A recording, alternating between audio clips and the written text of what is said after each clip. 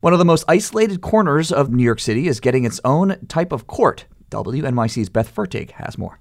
It can take up to 2 hours to travel by mass transit from Far Rockaway to the Queens Criminal Court in Kew Gardens. Lori Zeno of Queens Defenders says that discourages those accused of minor crimes from traveling. And then, because they don't go, there's a warrant that's ordered. And then when they get picked up on the warrant, they do spend at least one night in jail. The Far Rockaway Community Justice Center will serve those under age 24 who acknowledge committing a misdemeanor with the DA's approval. Trained volunteers will then hear the case and assign a form of community service with workplace training, and the charge will be dismissed upon completion. Zeno says virtual hearings can start soon.